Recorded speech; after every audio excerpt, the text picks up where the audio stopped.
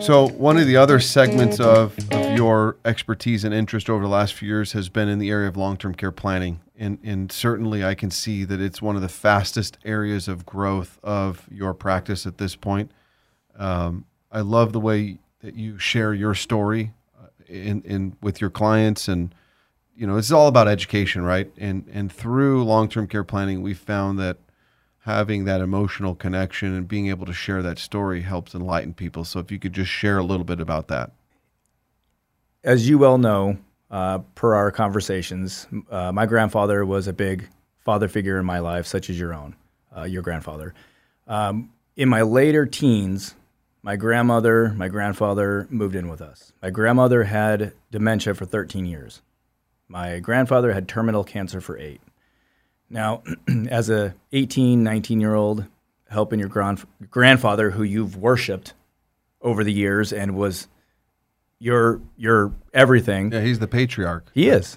And having to be a caregiver, help him bathe, help him use the restroom, you know, is at 18, 19 years old was a big eye-opener. And that was one avenue that propelled me into this industry, in regards to long-term care. Now, long-term care, I will say it to the clients until I'm blue in the face. Everybody should have a piece of long-term care in their portfolio. I don't care if you're too old, then you're too old, but everybody should have a sliver. Right. At the end of the day, it could be an asset killer.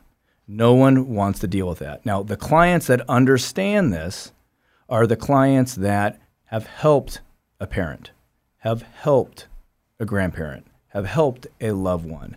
They completely understand that long-term care is needed. And those are the ones that automatically, right off the bat, want some more information, and 9 times out of 10 are going to move forward with it. Yeah. Per our earlier conversation, it's inevitable. The percentage of individuals that are going to need some sort of long-term care, and now long-term care doesn't mean you're a vegetable sitting in a nursing home. Right. It's, look, you can fall, break your hip, right? Your mobility issues aren't there. You need help going to the shower. You need help going to the restroom.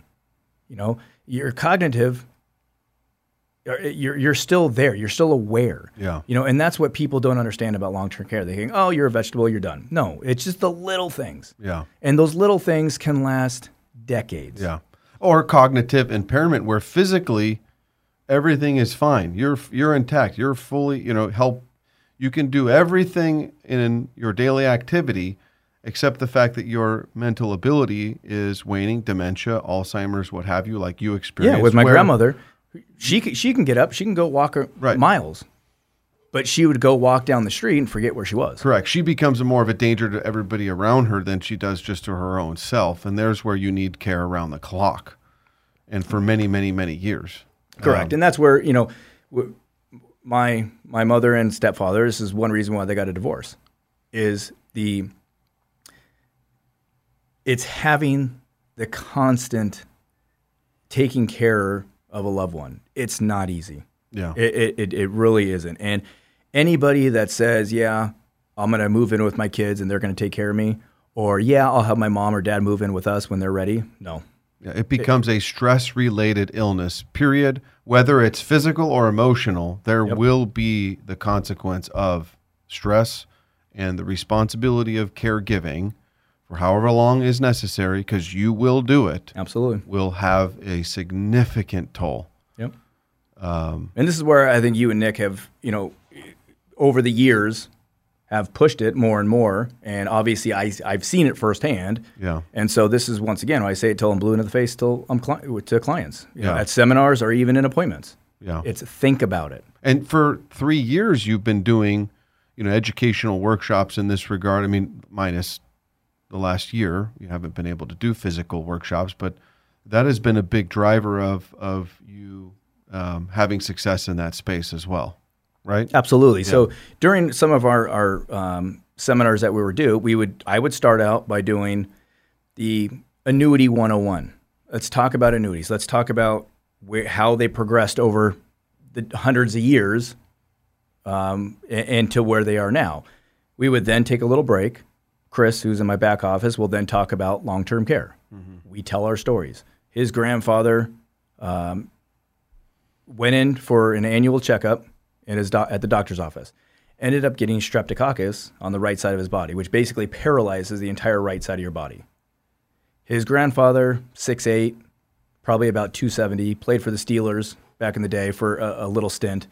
His grandmother, soaking wet, was probably 120 pounds. Yep. And 5'3". So we tell our stories. We tell our stories in these seminars, and people get and they understand, hopefully. The dots start to connect. Correct. Wait a minute here. Maybe we should think a little bit more about this. And one of the biggest things is disconnecting people's association to the thought of long-term care equals, being a vegetable in a nursing home, or just being incapacitated in a nursing home. It's not. It's how do I maintain dignity, needing care, most preferably in my own home, not being a burden to the people that I care about most in my life, which is my children and grandkids, right? Right. And we sat down years ago and went through the seminar presentation, and we always ask the same question. Tell us your thought in regards to long-term care. What's the number one answer? Nursing home. Nursing home. Yep. Linoleum floor, dark lighting, Yep. smell.